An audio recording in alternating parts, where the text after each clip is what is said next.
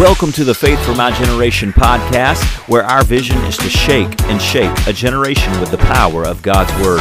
We're on one mission, to raise up a generation of powerful believers through the relevant teaching of God's Word. I'm so thankful that you're here today. I'm your host, AJ. Let's get into the episode.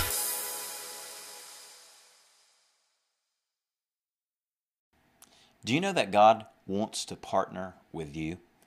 He wants to work and labor with you. What a privilege that is. And we're going to talk exactly about that privilege and how we can partner with God in today's wake-up call. Good morning. This is your wake-up call. Wake-up call 085. Partner with God. It's another episode on the Faith for My Generation podcast. I'm your host, and I'm thankful for everyone that's watching and listening. I'm thankful that you're part of the faithful. Let's go to 1 Corinthians chapter 3, and I'm going to read one verse in 1 Corinthians chapter 3. And I want you to see, and we're going to go a couple different places to establish this foundation, but I want you to see that God desires to partner with you and I. And let's be honest, what greater privilege can you and I have than to labor and work with the Lord? It almost sounds too good to be true. But honestly, that's the Lord's desire, and He makes it very plain throughout Scripture. 1 Corinthians chapter 3, verse 9 says this, "For we are God's fellow workers. You are God's field. You are God's building." In this verse, you see three different examples that we're God's fellow workers, we are God's field, we are God's building. I preached the message a few years back entitled "You Are God's Garden," borrowed it from Brother Kenneth Hagin, and that's a good statement of faith to understand that we're like a garden. Our heart, our life, is like soil that if it's tilled up by the work of the Holy Spirit, and we receive the Word of God readily by faith, it's good seed sown into good ground. It brings about a harvest, and the reality is, all of us are going to have a harvest, good or bad. And it's up to us because we're the ones receiving the seed in that type of ground. Jesus talked about how there's 4 different types of ground. Now, that's a message in itself.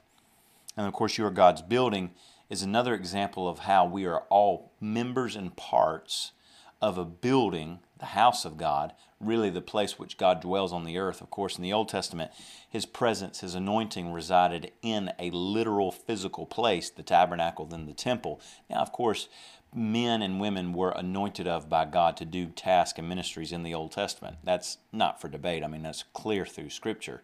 But in the New Testament, the building we gather in that we call church, that's simply a place that's convenient for us to come and gather. That's a place where we set it apart, and we've made a decision. This is what we're going to use this building for, is to the worship of God and to disciple believers and to win the lost and to grow in the things of God. But the presence of God indwells the believer. 1 Corinthians 3 and 1 Corinthians 6 tell us that explicitly.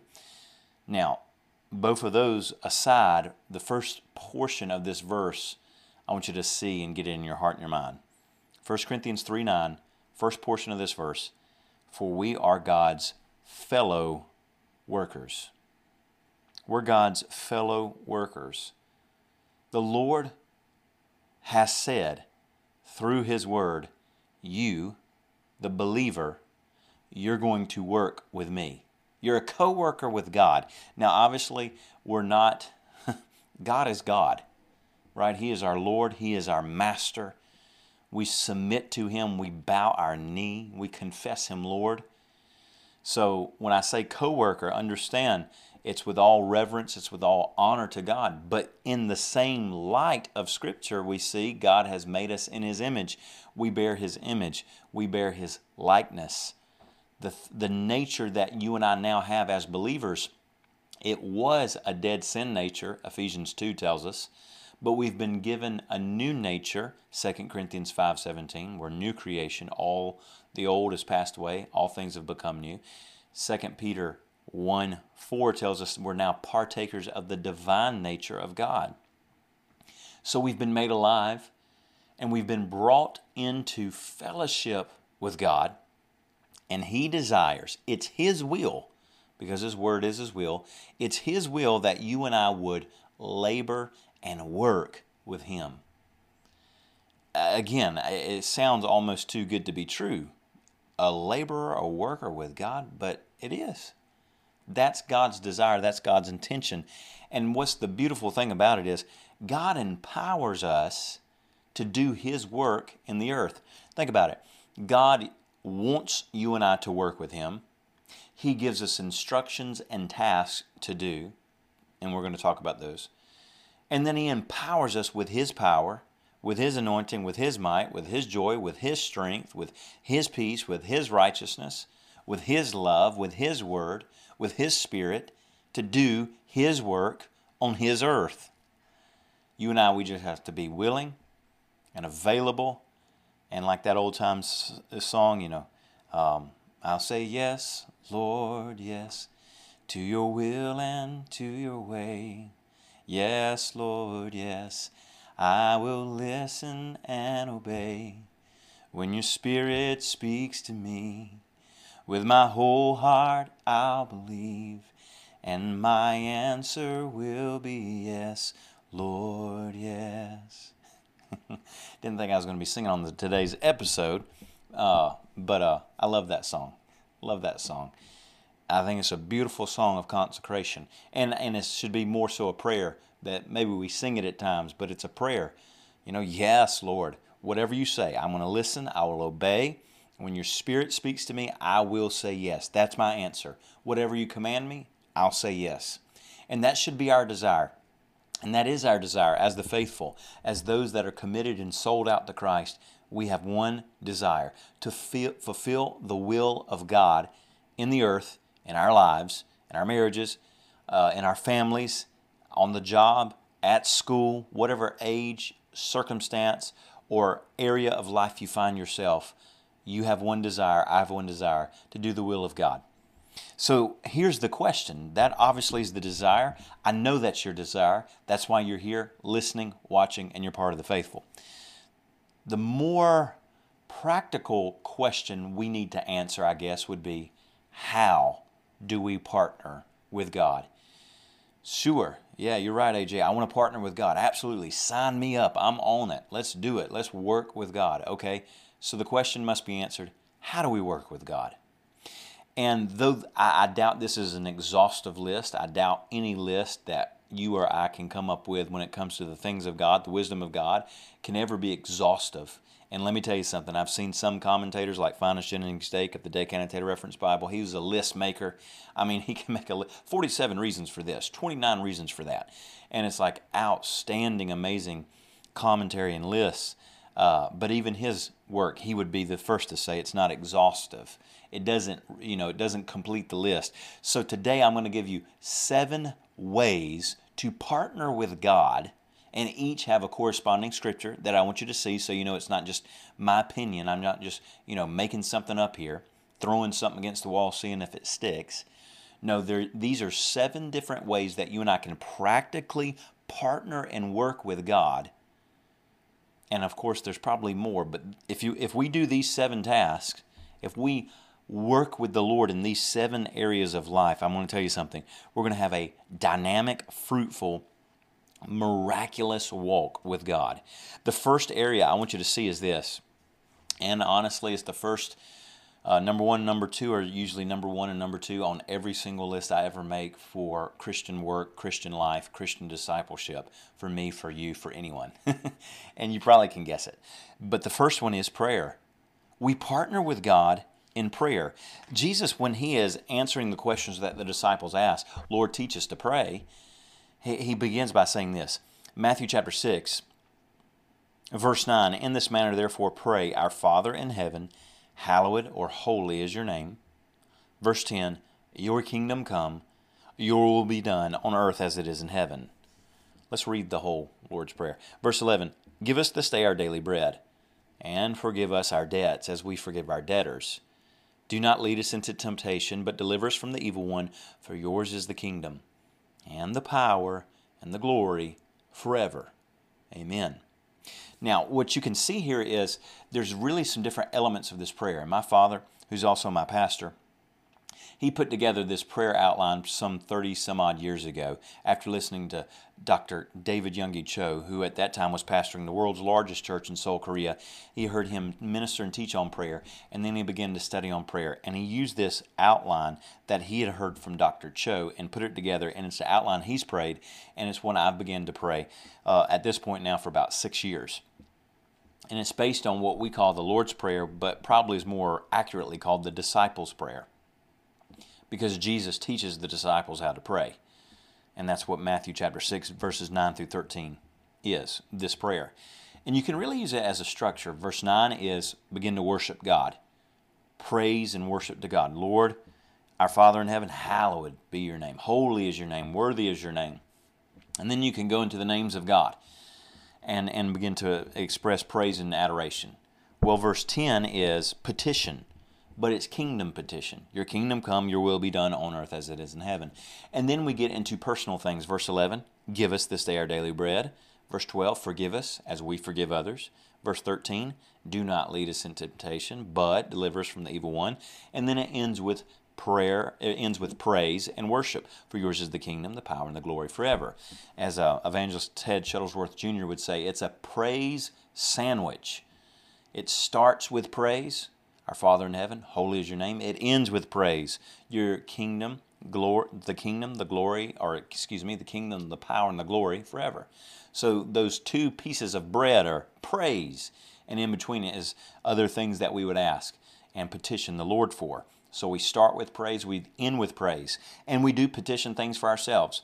Give us, forgive us, lead us, deliver us. But before we get to those personal petitions for our life, and you can pray all those things for your family, for your loved ones, but before that is verse 10. Your kingdom come, your will be done on earth as it is in heaven. That's the prayer. That's the petition. Before we pray anything personal, what it is, it's setting us up for verse 33. But seek ye first the kingdom of God and his righteousness, and all these things shall be added unto you. Now that's specifically talking about actual material possessions and provision that we have need of. And Jesus is saying, look, if the Lord can take care of birds, and if he can take care of the lilies of the valley, he can surely take care of you. Just put God first and his kingdom and his righteousness. Put it first, and then everything you have need of will be added to your life. And it's what I call the kingdom first rule. But that kingdom first rule operates in every area of your life. So before you and I begin to petition, and that word petition, if you're not familiar with it, it simply means to make a formal request. Before you and I will go before the Lord in prayer with a formal request, based on the Word of God, Lord, this is what your Word says, and I'm believing it's going to come to pass in my life. Before we get to that point, we should be about the Father's business first.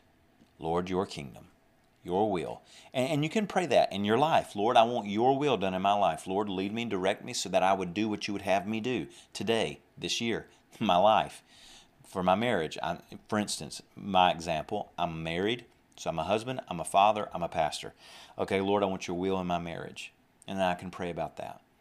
And I want to be a father according to your word and your wisdom. I can pray about that. Then I'm a pastor, Lord, in my church. And begin to pray the will of God into my church. And I can see the will of God clearly in all those areas of life from Scripture. That's why it's so important to study the Word. Because then you can pick up prayer promises that you petition the Lord for. But we begin to partner with God first in prayer. Lord, your kingdom. Now you might think, okay, look, I've heard people say this. You might think, well, AJ, I hear what you're saying, and yeah, I know we should pray, but let's be honest. After all, God is sovereign, and if he wants to do it, he'll do it. If he wants to do it, it'll happen. Well, you know, if the Lord wants it, it'll come to pass. Not according to Scripture. There are so many examples in Scripture that things happened and it was totally, completely against God's will. Sorry to bust your theological bubble. Every time someone commits sin, it's against God's will. The Lord flooded the earth during the days of Noah because man entered into sin to the point to where even his imagination was constantly evil. There are times in Scripture, like in the days of Jonah, when Jonah finally, reluctantly goes to Nineveh and preaches the word of God. Nineveh turns from their sins and repent, and God says, you know what? What I was going to do to Nineveh, I will no longer do. So his will didn't change in that situation. Not that the will changed, but the outcome that he had planned to take place against Nineveh changed because those people repented. But there's many times in Scripture, but obviously Nineveh was out of the will of God to the point they were a nation in the Old Covenant that was not a covenant nation. But God loves all people, so he sends Jonah to tell them to repent before I just have to completely take you out.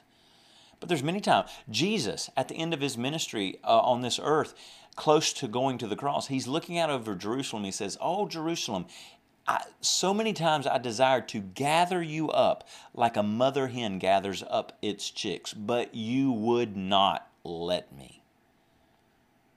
Jesus constantly was being berated and mocked and belittled and doubted by his very own kinspeople, the very nation he came to preach the gospel to first. To the Jews first came the gospel, then the Gentiles. But Jesus wanted to, but they didn't receive it. You know, there's many things that take place in Scripture that are against God's will that we can see plainly, because God, in his sovereignty, in his power, has declared, because he is all-powerful, so he gets to make the rules, he has said, you get a choice. And because you get a choice, you will either enjoy or suffer the consequence or blessing of your choice. And I'm going to let you choose. And you may choose something against my will, but it will bring destruction, because God's will for us is life and abundant life. John 10:10. Two examples of this. Isaiah 59:16. The Lord saw that there was no... Let me start reading actually in this back half of verse 15. Then the Lord saw, and it displeased him, there was no justice concerning the sin in Israel. Verse 16. He saw that there was no man, and wondered that there was no intercessor. Therefore his own arm brought salvation for him, and his righteousness has sustained him. Now this is referring to the coming of the Lord Jesus Christ as Messiah. So the Lord is looking in Israel for an intercessor. He's looking for someone who will stand in the gap. That's what an intercessor does. It's when you and I begin to pray and petition the will of God for someone else on their behalf. And so the Lord's saying, is there no one that will stand in the gap for my nation and pray the will of God into this nation? Okay, I'll have to take care of things my own self, which brought judgment on Israel, and then it brought the Messiah, but hundreds of years later. There's another example of that in Ezekiel 22:30. This is the Spirit of the Lord speaking through Ezekiel, verse 30.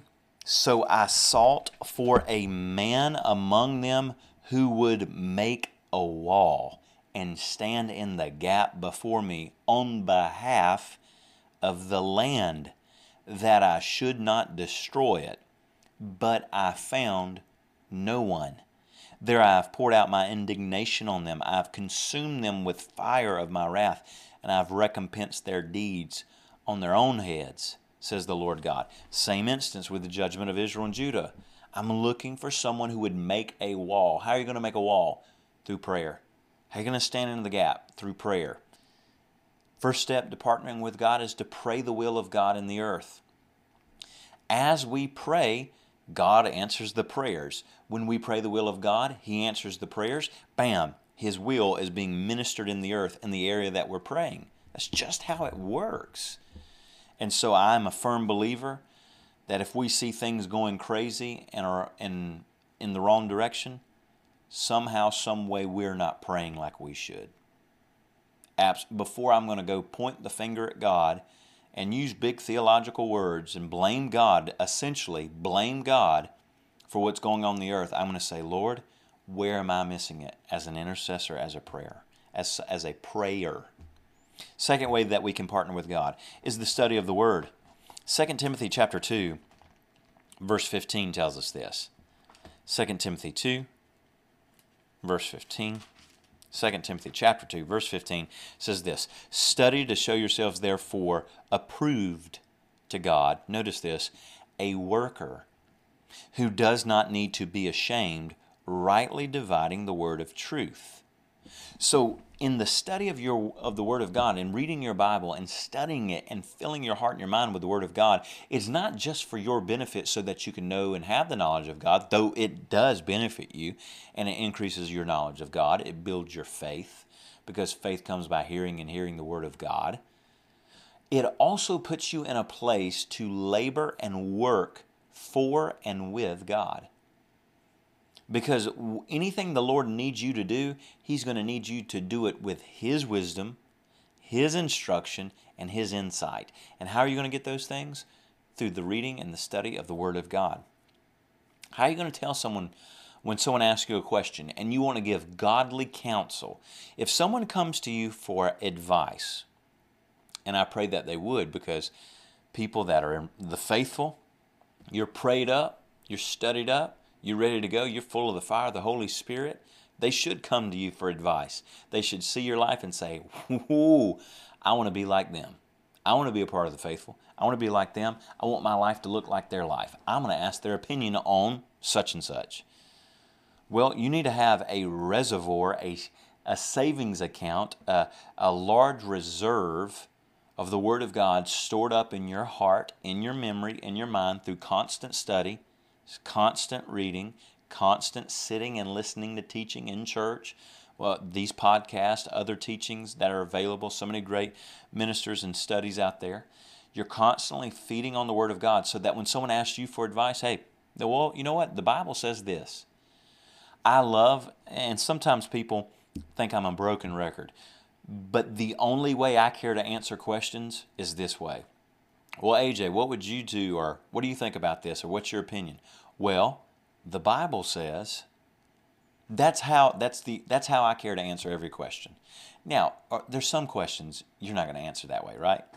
"Honey, what do you want to eat for supper tonight?" Well, the Bible says, and then you rehearse that recipe of bread that Ezekiel ate, and it's like barley. You can actually go to most grocery stores and find Ezekiel bread. It's in the frozen section, and it doesn't taste like regular loaf bread. I've had it before. It's okay. You could use it as a self-defense weapon. It's pretty heavy. It's like 10-pound loaf of bread, but it's apparently good for you. And it's made according to the recipe in Ezekiel. But someone answered the question, how should we bake bread again? Well, the Bible says, and they were reading Ezekiel apparently. But that's how I want to answer questions. Well, the Bible says. And that comes through the study of the Word of God. The more you fill your heart and your mind with the Word of God, the more you put yourself in a place to partner and work with God.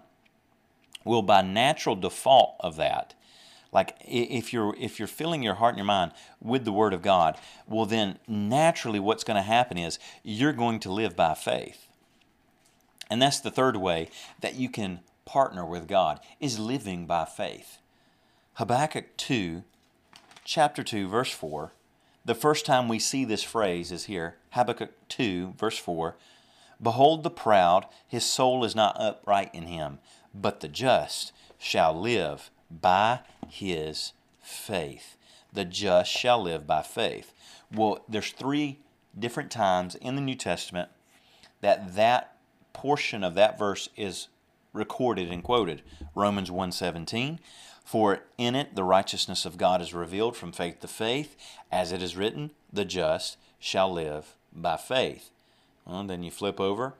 The next time you see it in the New Testament is going to be Galatians chapter 3, verse 11.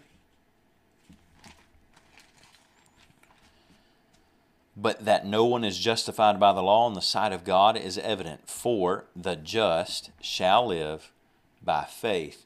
Then you hit the third time it's used in the New Testament, and that's Hebrews chapter 10, verse 38. "Now the just shall live by faith. But if anyone draws back his soul, if anyone draws back, my soul has no pleasure in him." So we see there 4 different times in the Scripture we are instructed the just, or in other words, the righteous, those who are right with God, those people live by faith. Those are the people that are living by faith, those that are right with God, those that are just, those that have been made righteous by the blood of Christ. Those are the people that live by faith. Well, that's you and me. And when we're doing that, when we're living by faith, we're in active partnership with God. How are you going to do anything the Lord has you to do apart from faith?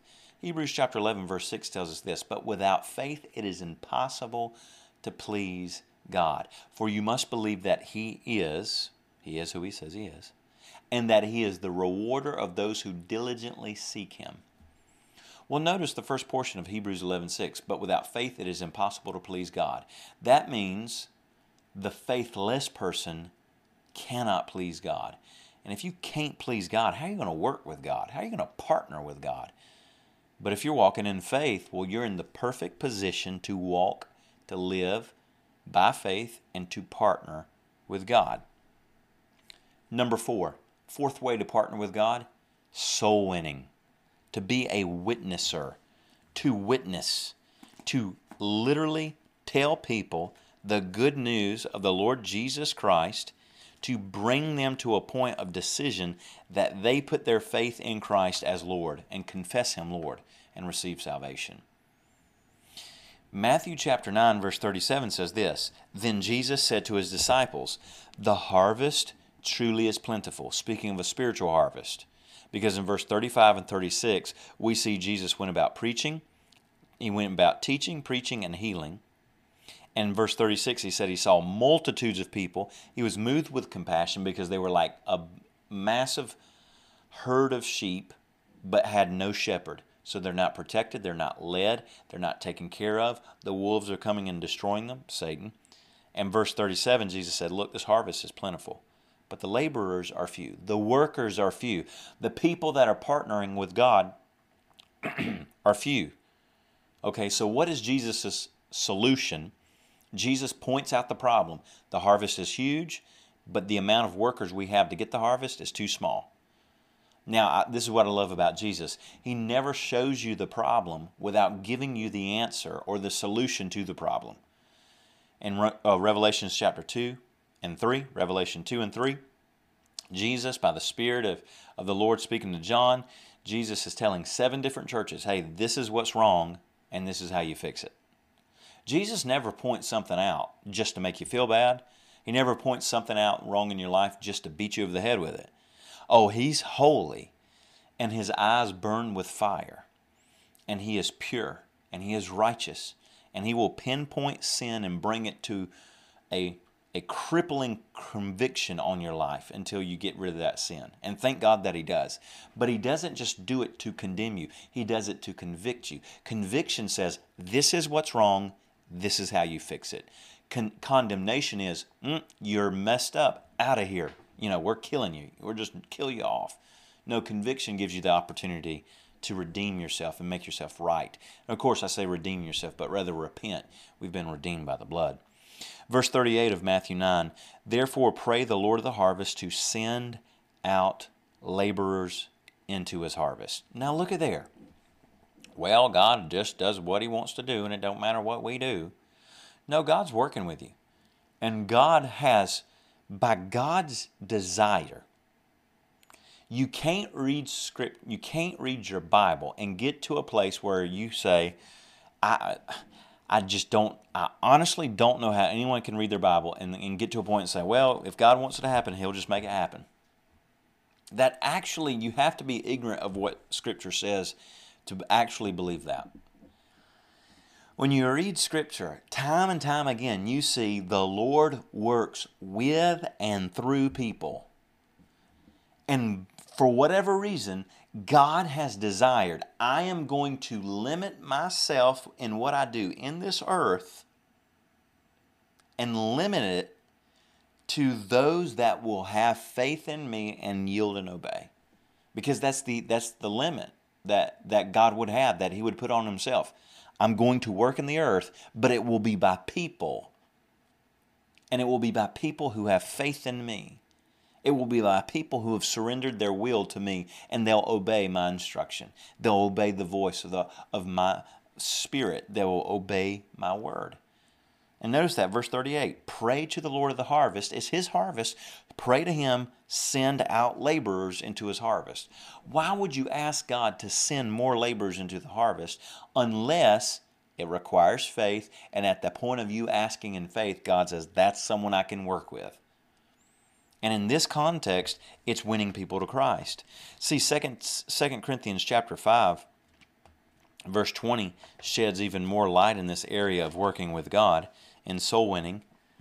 2 Corinthians 5, verse 20, now then, we are ambassadors for Christ. And an ambassador is someone that stands on the behalf of their nation, their kingdom, and speaks on their behalf.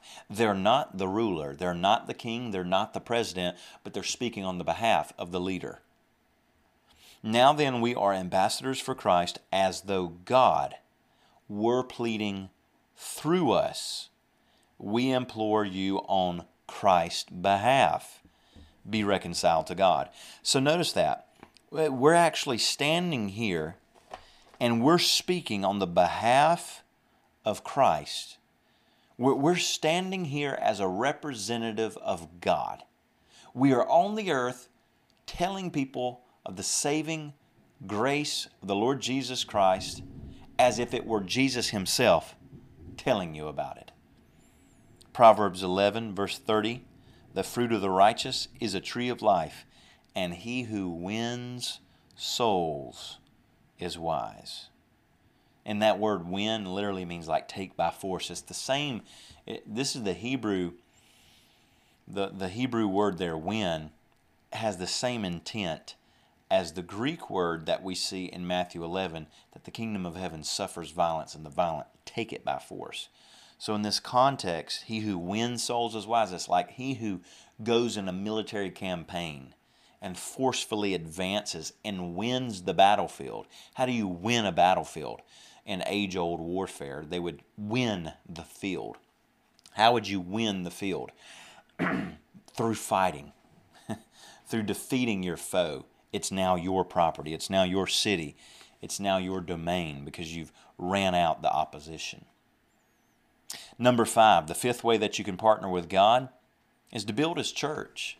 You know, I hope you understand this, and this is something I'm getting more in my heart because I want to have faith to be at the place that God can use me. But the single desire that God has right now is to build his church. Now you might say, no, that God's desire is to win people to Christ. When you win people to Jesus, you're building the church. No. Well, God has other desires. He wants to heal people. Yeah, he does. And what does that do? But build his church. It establishes his will in the earth. It makes those that are weak strong. Well, God wants to, help the poor and needy. Yep, he does. And how does he do it? Through strengthening his church, his people, to do that work. See, everything that God wants done on the earth, he's going to do it through his church, through the body of Christ, which you and I are members of. And God's desire is to build his church on the earth. Matthew 16, verse 18, Jesus says, and I say to you that you are Peter, and on this rock I will build my church, and the gates of hell shall not prevail or be victorious against it. The single desire that God has is to build his church. Like that's the huge goal. Because every other, what we might say, individual task or will the Lord wants done on the earth, all takes place when the church is being built. Because the church, and when I say build the church, I don't mean literally building brick and mortar stick buildings. Those are great and wonderful. I don't know if you can hear in the background, as I'm recording this wake-up call, there's thunder and lightning raining right now. I'm so thankful that I'm recording this inside. I'm thankful I have a house to record it in. Because if not, you wouldn't have this episode.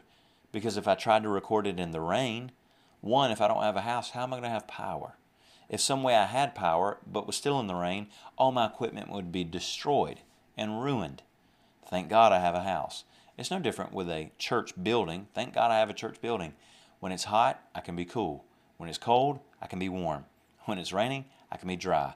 It's just easier and I would say more efficient to gather a large group of believers in one singular location and have all the things that we have need of so that we can do the work of the Lord concerning discipleship and strengthening one another in faith.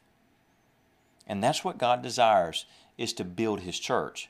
Not just the building, but the people that fill the building, right? And so that's the difference there. We might hear the word church and we think of building, but God's building His church. He's building people. He's winning, through you and I, He's winning the lost and making disciples. In fact, you and I are tasked with that, right? Matthew 28:19.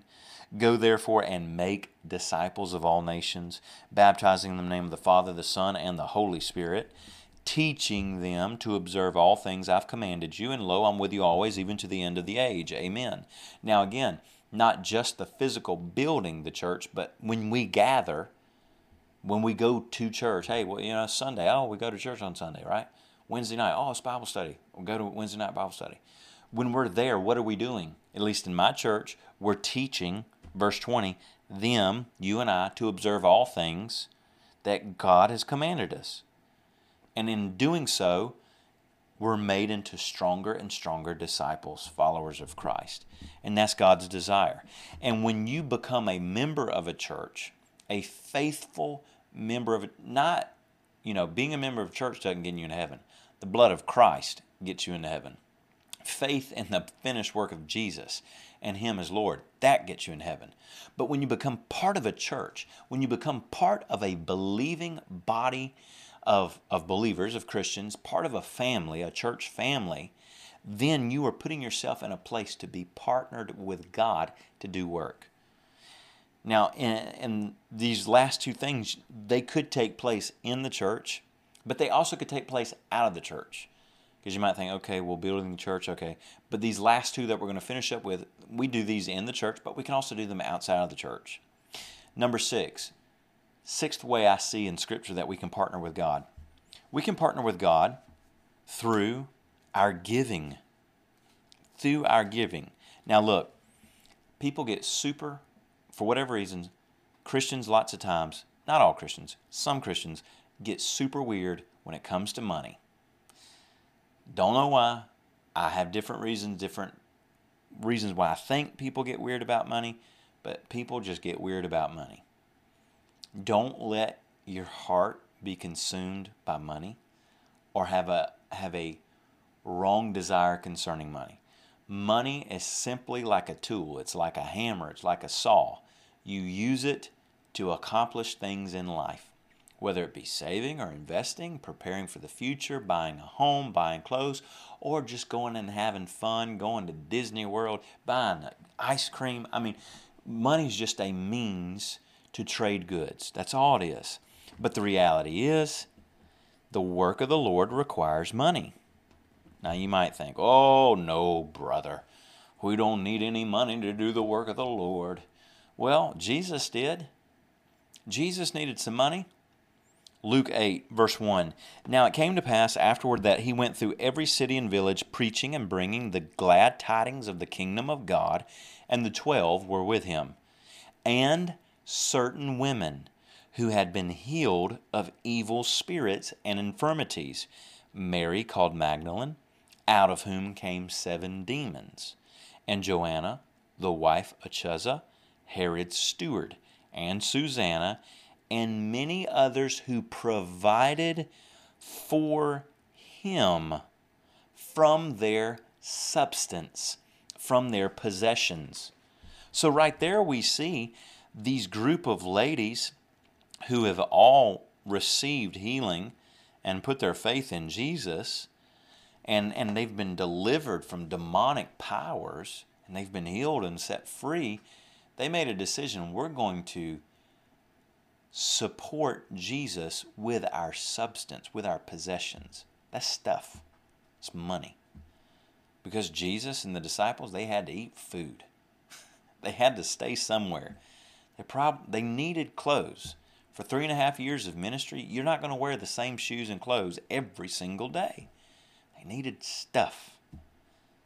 It's just that it makes common sense, but sometimes the spirit of Judas gets in people and they get really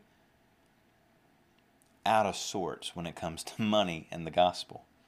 Notice this. Paul mentioned it as well. Philippians 4, verse 10. But I rejoiced in the Lord greatly, speaking to the church in Philippi, that now at last your care, notice this, your care for me has flourished again. Though you surely did care, but you lacked opportunity. Okay, how did the Philippian church, how did they show their care? Verse 14, nevertheless you have done well that you shared in my distress. Okay, how did the Philippian church show care and share in Paul's distress? Verse 15, now you Philippians know also that in the beginning of the gospel, when I departed from Macedonia, no church shared with me concerning giving and receiving, but you only. For even in Thessalonica you sent aid once and again for my necessities. Now he begins to speak here that he's making a point of this, not seeking another gift, trying to butter him up, but rather I want you to know that what you did, verse 18, is a sweet smelling aroma. It's an acceptable sacrifice, well-pleasing to God. And then we get that powerful promise in verse 19, and my God shall supply all your need according to his riches and glory by Christ Jesus.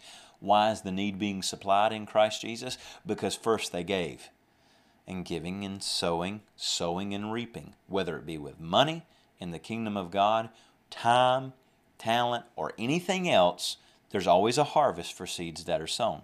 And one of the many ways we've discussed today that you can partner with God is giving. Now, don't shake in your boots and get scared. I'm not taking up an offering.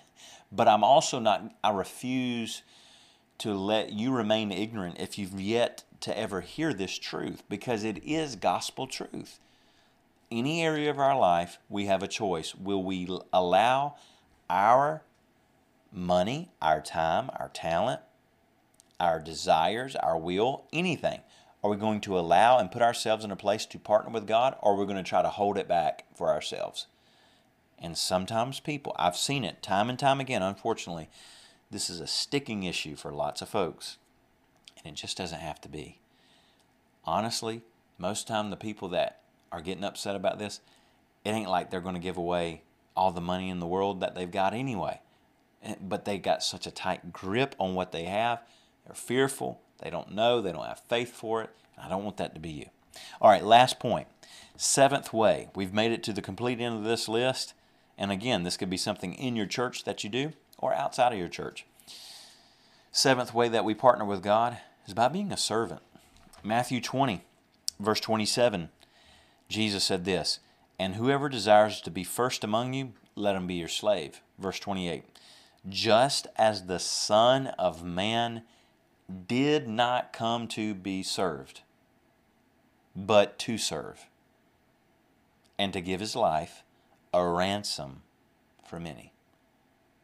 If you want to be like Jesus, you've got to be a servant. And if you want to partner with God, you do it by serving. And when you serve people, when you serve the Lord, when you serve in church, maybe you're working in preschool, children's church, teen group, praise team, hosting ministry, drive the van, pick up people. And again, it's not just in church, but whenever you're serving other people and you're honoring them and you're standing on God's behalf before them. And many times, if you want to get into this realm of soul winning, and you should desire to win many people to Jesus. Let me tell you something. So many opportunities to tell people about Jesus and lead them to Christ in salvation. So there are so many opportunities that present themselves when you're simply serving other people. When you begin to love and serve and care for people and put yourself in a position of yielding and giving of your time and abilities and talents to help other people, it will build a confidence level, a trust level with those folks. And when you speak, they listen. And you will get opportunities to tell them and preach, proclaim the good news of Christ to them in conversation and speak to them and lead them to Christ by way of serving. Hey, I'm so thankful for you. And I know this. I know your heart is to partner with God. It's mine as well. And I want, before we finish today on this episode on the Faith for My Generation podcast, I want to pray a prayer of consecration for you and I, so that we truly would be in a place to partner and continually partner with God. Father, this is our prayer. This is our desire. As you have said, we are your fellow workers, and it's our desire to work with you, to be faithful workers, to be obedient workers, to be fruitful, profitable workers for the upbuilding of your kingdom. In Jesus' name, amen. I'm so thankful for you. I pray that you have a great rest of your week. Make sure you continue to join in on the Thursday podcast episodes as well. Lots of those are replays of live streams that I do. If you ever want to check out on the live streams, make sure that you follow or subscribe on YouTube or Facebook, the Gospel Tabernacle channels. I always do those first there and then re-air them here on the podcast episode. I think they make for great teaching as well. And then, of course, if you're on TikTok, come find me, The AJ Bible, on TikTok, on Instagram. I stream the teachings on TikTok platform as well. Always get a lot of fun response over there. But I'm thankful for you, and I pray that you have a great rest of your day, a great rest of your week. And I know this, you and I, we're going to be profitable partners with God. We're going to do our part to work with and for God, because we are the faithful. I'll see you next time. Thanks so much for joining me for this episode of the Faith for My Generation podcast. Remember, every Monday I've got a brand new wake-up call for you, and every Thursday I've got a brand new episode right here on Faith for My Generation podcast. And remember, we are the faithful.